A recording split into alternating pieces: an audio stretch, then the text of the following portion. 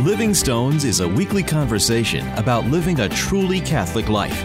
Deacon Harold Burke Sivers and Ken Hallenius help you deepen your relationship with Christ and His Church, discussing practical ways to grow in faith, participate more fully in the liturgy, and practice charity towards all.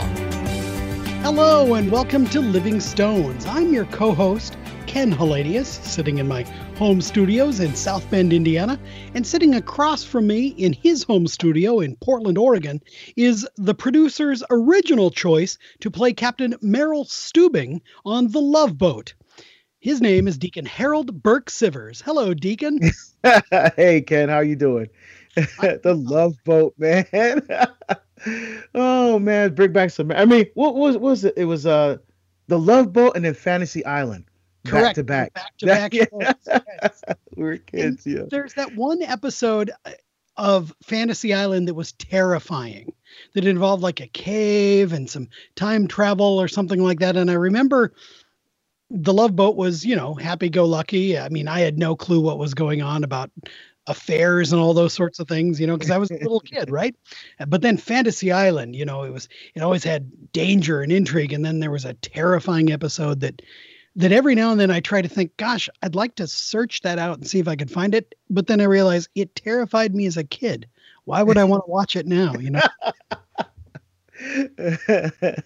So true. Huh? By the way, a little known fact about The Love Boat is that in the early seasons, Doc was quite the ladies' man. And of course, you look at him now and you're like, Coke bottle glasses, not a traditionally handsome guy, but he was the ladies' man on the show. And it was a different time in the late 70s, let's just say. A totally different time. Yeah, that's right. That's right. Well, it was like, Julie and Isaac, right? The bartender. Isaac, the bartender who always was doing the finger guns. Oh, yeah. I would have loved to have seen a show with Deacon Harold Burke Sivers as Captain Stubing. Oh my goodness. That would have been hilarious. Well, I do have the bald head now too, though. You got the bald head. How are you at operating nautical charts? Not very good. I need the refresher, I think. Okay. Well, then maybe it's better that Gavin MacLeod was the captain. Yeah, probably. That's it. Well, one thing that's interesting with me, so I was invited to be part of a movie that's coming out later this year about Eucharistic miracles. Wow. So I was contacted because I get asked to be part of projects quite often. And so I said, okay, what is this? Who is this person? Blah, blah, blah.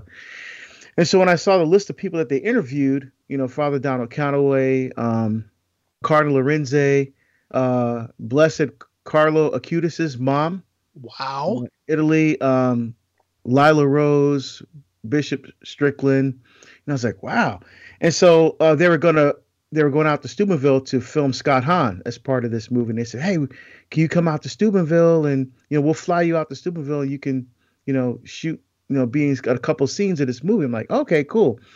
So they sent me a script. I had to memorize lines, man. Yeah, I never had to do that before. Even with the Power in My Hands, the Rosary movie, there was no script. I mean, they just interviewed me and, followed me around for a day and filmed me watching my daughter's soccer game, that kind of thing, which our family praying the Rosary, which all made it into the movie. But there was no script. I actually had to memorize lines and, it was and then we got on the set, and it's okay, we're going to film from 5 to 8. And it ended up, they said, well, then they called me and said, we're going to run an hour late. We're still doing with Dr. Hahn. We're running an hour late, come at 6 and we'll be done by 9 or 10. I walked off the set at 12:45 a.m. Oh my God. Wow. It's just, I just have a whole appreciation for movies now, like setting up the lights and blocking and making sure the camera angles, because we had to shoot the scene. Then we had to shoot the scene again from a different angle.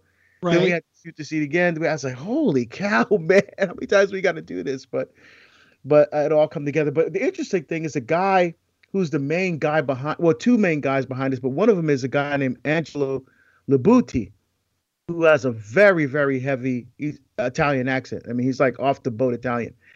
But when he showed me, I said, well, have you been involved in movies long? He showed me his portfolio on his website. He's done the Marvel Avengers. He's Wow. been involved with Lion King and all kinds of ton of Disney movies. You know, I was like, holy cow, man, this guy's like the real deal, and he's Legit. super Catholic. So this is kind of a side project for him. In fact, he lives in Hollywood, and Okay. like I said, he's heavily into the Marvel and Disney world. And he showed me like stuff he did for a bunch of movies. Like, man, this guy's like the real deal. So it's very exciting to be part of that. So, Any idea when that's due to come out? well, they're looking at doing on the Feast of Our Lady of Guadalupe, so December 12th. But we'll see. They need a little more financing to do. They want to do some live action scenes. Sure.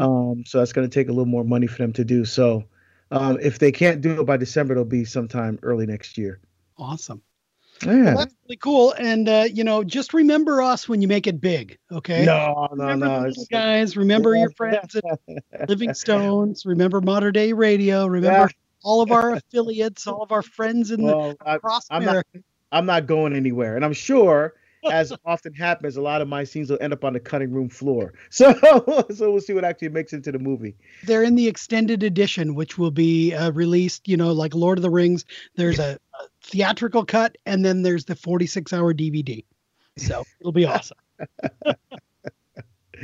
Well, Deacon, we have been discussing this wonderful encyclical by Pope John Paul II from 1995 called Evangelium Vitae, the Gospel of Life.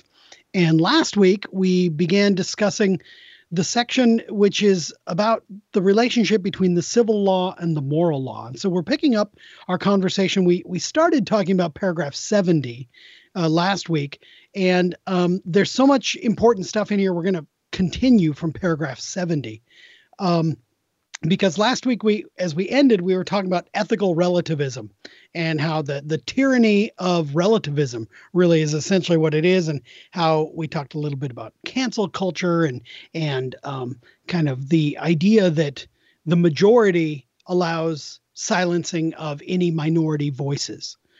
And particularly, Pope John Paul II, in when he wrote this in 1995, was concerned about the fact that, there was already a growing, obviously, democratic societies had pretty much enshrined at that time abortion, and they were beginning to get into euthanasia, which are now very widespread. I mean, certainly abortion remains widespread, and euthanasia has expanded tremendously throughout the United States. It's in a number of jurisdictions, began in Oregon, and now is in I can't remember the exact number now. It's 10 or 12 states, and the District of Columbia all have euthanasia. And when I say euthanasia, I mean physician-assisted suicide laws on the books. And so John Paul was really worried about that, and particularly the relationship between the laws that we pass in democracies and the moral law that is written on all of our hearts, and the relationship between those two. And in this paragraph 70, he draws an excellent analogy and an excellent analysis. He says, everyone's conscience rightly rejects those crimes against humanity of which our century has had such sad experience. Talking about the 20th century, of course, but it continues today. But would these crimes cease to be crimes if, instead of being committed by unscrupulous tyrants, they were legitimated by popular consensus? Democracy, he goes on, cannot be idolized to the point of making it a substitute for morality or a panacea for immorality. Fundamentally, here's the money quote, democracy is a system, and as such, it is a means and not an end. I think this is an amazing insight, and really something that we need to share, and we need to reflect on, and we need to make part of our regular conversation with everywhere where we are in the public square. No, absolutely. And and it's important to have these kinds of discussions, as we talked about last time, that are not happening right now because people are talking past each other. Because ultimately what this should be about is a search for truth. we always have to look at what's best for the other person and not for myself. And that's what politicians are supposed to do. People that are in elected offices, even priests. I mean, you even husbands and fathers. I mean, you always look at what's best for the other person, not for myself. And when we're talking about a democratic system and we're looking at things like euthanasia and issues through that lens, again, it's beautiful what the Holy Father said. It's a means, not an end. Because what is the ultimate end, right? The life with God forever, union with God, objective truth, things that are true in and of themselves and not true because I want them to be true or because I have an agenda behind my subjective truth. Because when that happens, then people get overlooked. People get marginalized. And so the very things that you're supposed to be advocating for, you're actually helping to promote. And I think that's dangerous. Yeah. I mean, as he goes on to point out, the moral value of democracy is not a given. It's not automatic. It really does depend on the ends which we are pursuing as a community. It's those ends that define then the steps that we take.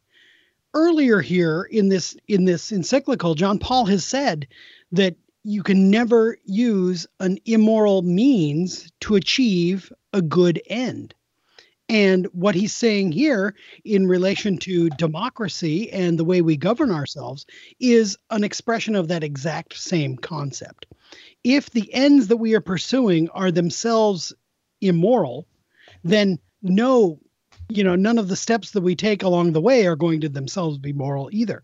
But if we are pursuing, as you said there so excellently, Deacon, if we are pursuing an end that is towards God, towards justice, towards peace, reconciliation, and the true common good, then the means that we choose along that path each need to be in accordance with that as well.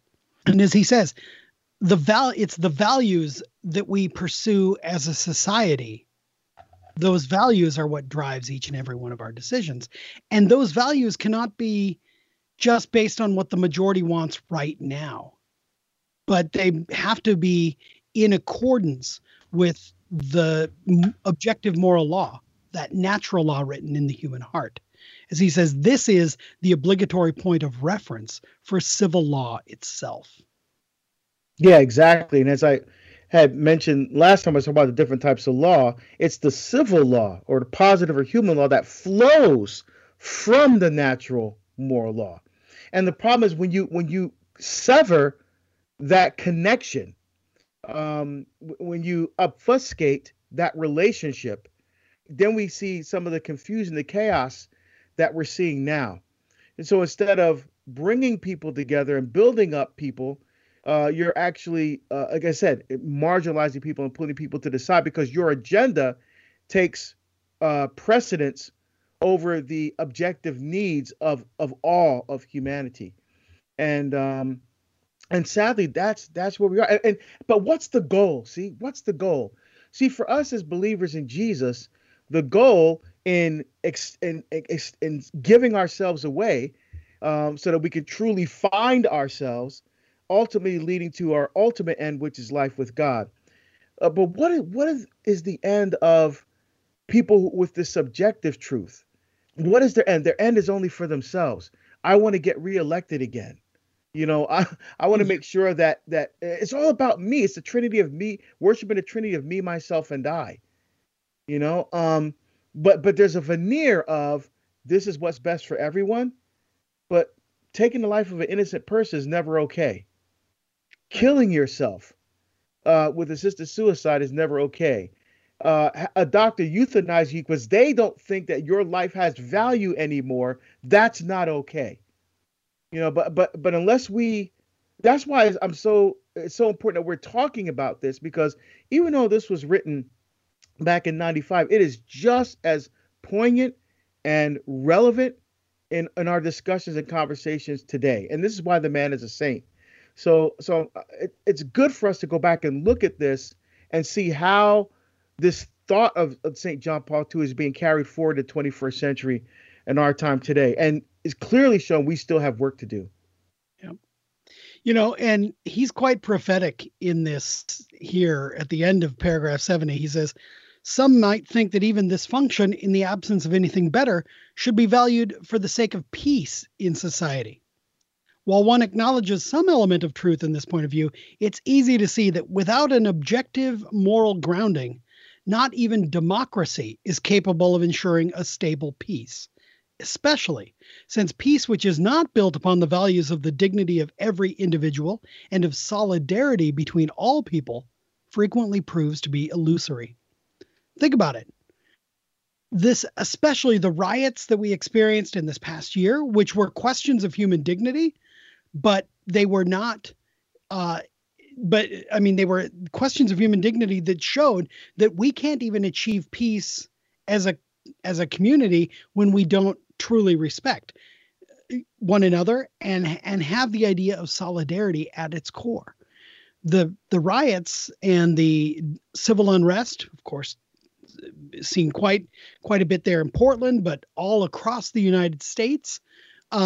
These are questions that are driven by a lack of a common understanding of what freedom is and what it means to be, to work for equality and justice. And interestingly enough, I'm reminded as I read this of, books that have been kind of published in the last few years that talk about these issues of that are kind of rearing their heads in civil unrest and kind of a fractured society are honestly at the core of the entire liberal democratic project. Because when we say that the entire basis of our culture is to maximize freedom, but that's a specific idea of freedom that is incompatible with true understanding of the human person.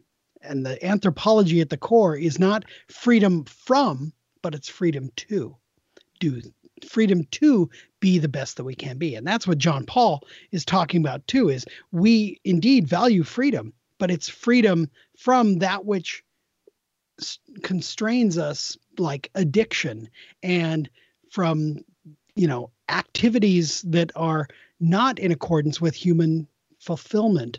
And I think of flourishing. Human flourishing is really the word I want there.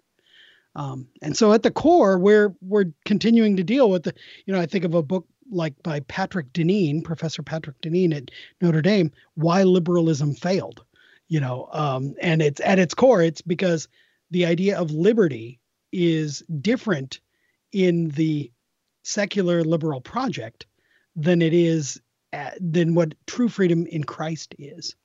No, exactly right. And John Paul II ends his thought here in paragraph 70.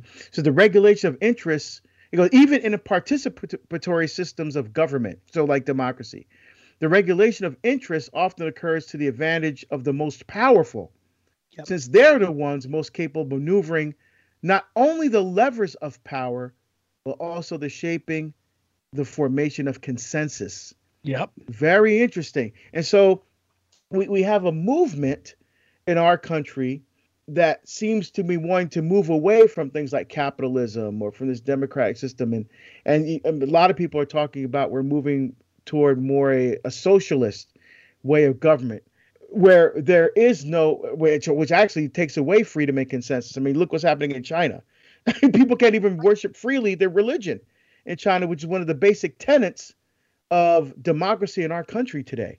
But they can't worship freely. In fact, they're taking down pictures of Jesus and crucifix and putting up the prime minister of China. His picture. They're retranslating the Bible to put communist socialist rhetoric in it and taking out the teachings of Jesus. They're making their own Bible. You see? I'm reminded of Anglicanism, to be honest, of what Henry VIII in England did in the 16th century. I mean, it's the same sort of thing, right? The government is in charge of the faith, and they've negotiated new accords with the Vatican so that the official Catholic Church, will be, all their bishops have to be approved by the church, by the state, rather than appointed freely by the church in China. It's very similar to what took place in the Anglican, Reformation or Revolution, really, under Henry VIII. Yeah, that's a good parallel there. Absolutely. So even though, again, this was written, in 95, so some very important concepts here that I think we need to ponder deeply and seriously as we continue to move forward as a country and as a church and as individuals who find our ultimate freedom in Christ. Yeah. Right. And so we have to we can't be silent about these kinds of things. We need to speak up and make our voices heard, and not just let the liberal majority run roughshod over us. We need to have a voice in that public square, and that takes courage. But ultimately we have the truth on our side, right? And because the fullness of that truth the fullness of that revelation is Jesus Christ, which is not a concept, but a person. And it goes back to the very beginning of this section. We have to obey God rather than men. And this is what he goes on to talk about here in paragraph 71. We have to recover the relationship between the civil and the moral law. The civil law, as he says, must guarantee an ordered social coexistence in justice. And that begins with the right to life. This is the absolute fundamental right, because without life, none of the rest of it even matters, right? If we don't protect the right to life of each and every individual human person, then we don't have even a basis to stand. We read so often, the declining birth rates, and those are direct result of in some ways affluence, because you look at the abortion rate and it's very high among those who are in poverty, but as far as family sizes and choices that are made of unplanned pregnancies, the abortion rate is actually much higher among affluent people. I read that recently in a piece that was done by our friends over at the Pillar Catholic with J.D. Flynn and Ed Condon, kind of some analysis of those numbers. What we are talking about is truly questions of life that are being supplanted by a desire for comfort instead of a desire for the joy and, yes, the challenges that children bring and that families bring, right? And I say that as somebody who doesn't have children, unfortunately, but we need families. Otherwise, the human race dies out. That's just simply the way it is, But John Paul goes on to say that any government which doesn't guarantee human rights fails to actually have any binding force.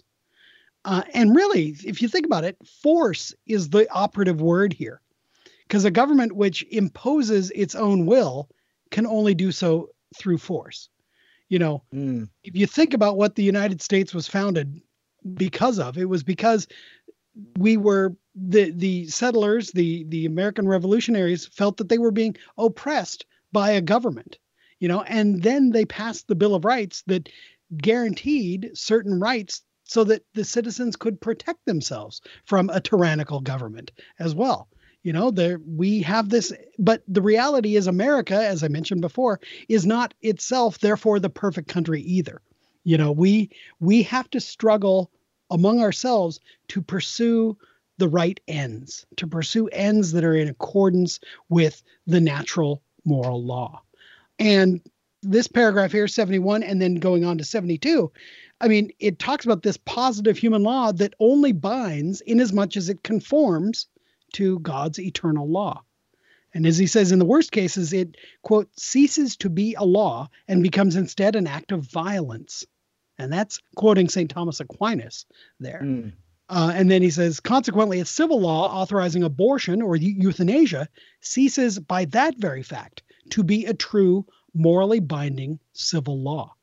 So, I mean, we're moving quickly here, but that's because what he's doing is he's taking these principles of the relationship between the civil law and the moral law and now applying them to actual policy decisions that we in this democracy are collectively responsible for, but collectively have the responsibility to change, to conform with God's moral law in order that our laws may be good and true and right and conducive to peace, justice, and to human flourishing.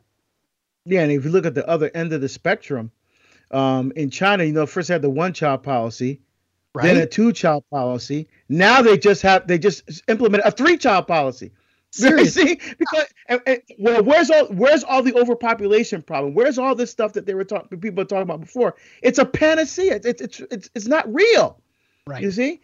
So I think what John Paul II here is striving for a balance. So you have one end of the spectrum that you were talking about, people not having children because of comfort, and then you have the government regulating, telling people how many children you can have or can't have on the other end. And what we have to do is find that middle, where it's the common good, what's good, what good and true and beautiful and best for everyone in society that allows for that human flourishing that you talked about so beautifully. Well, this is a conversation that's going to have to pick up next week, Deacon, because again, we've run out of time, but it's such quality content that we invite you to connect with us on our Facebook page. That's at Living Stones Media on Facebook, and continue the conversation there.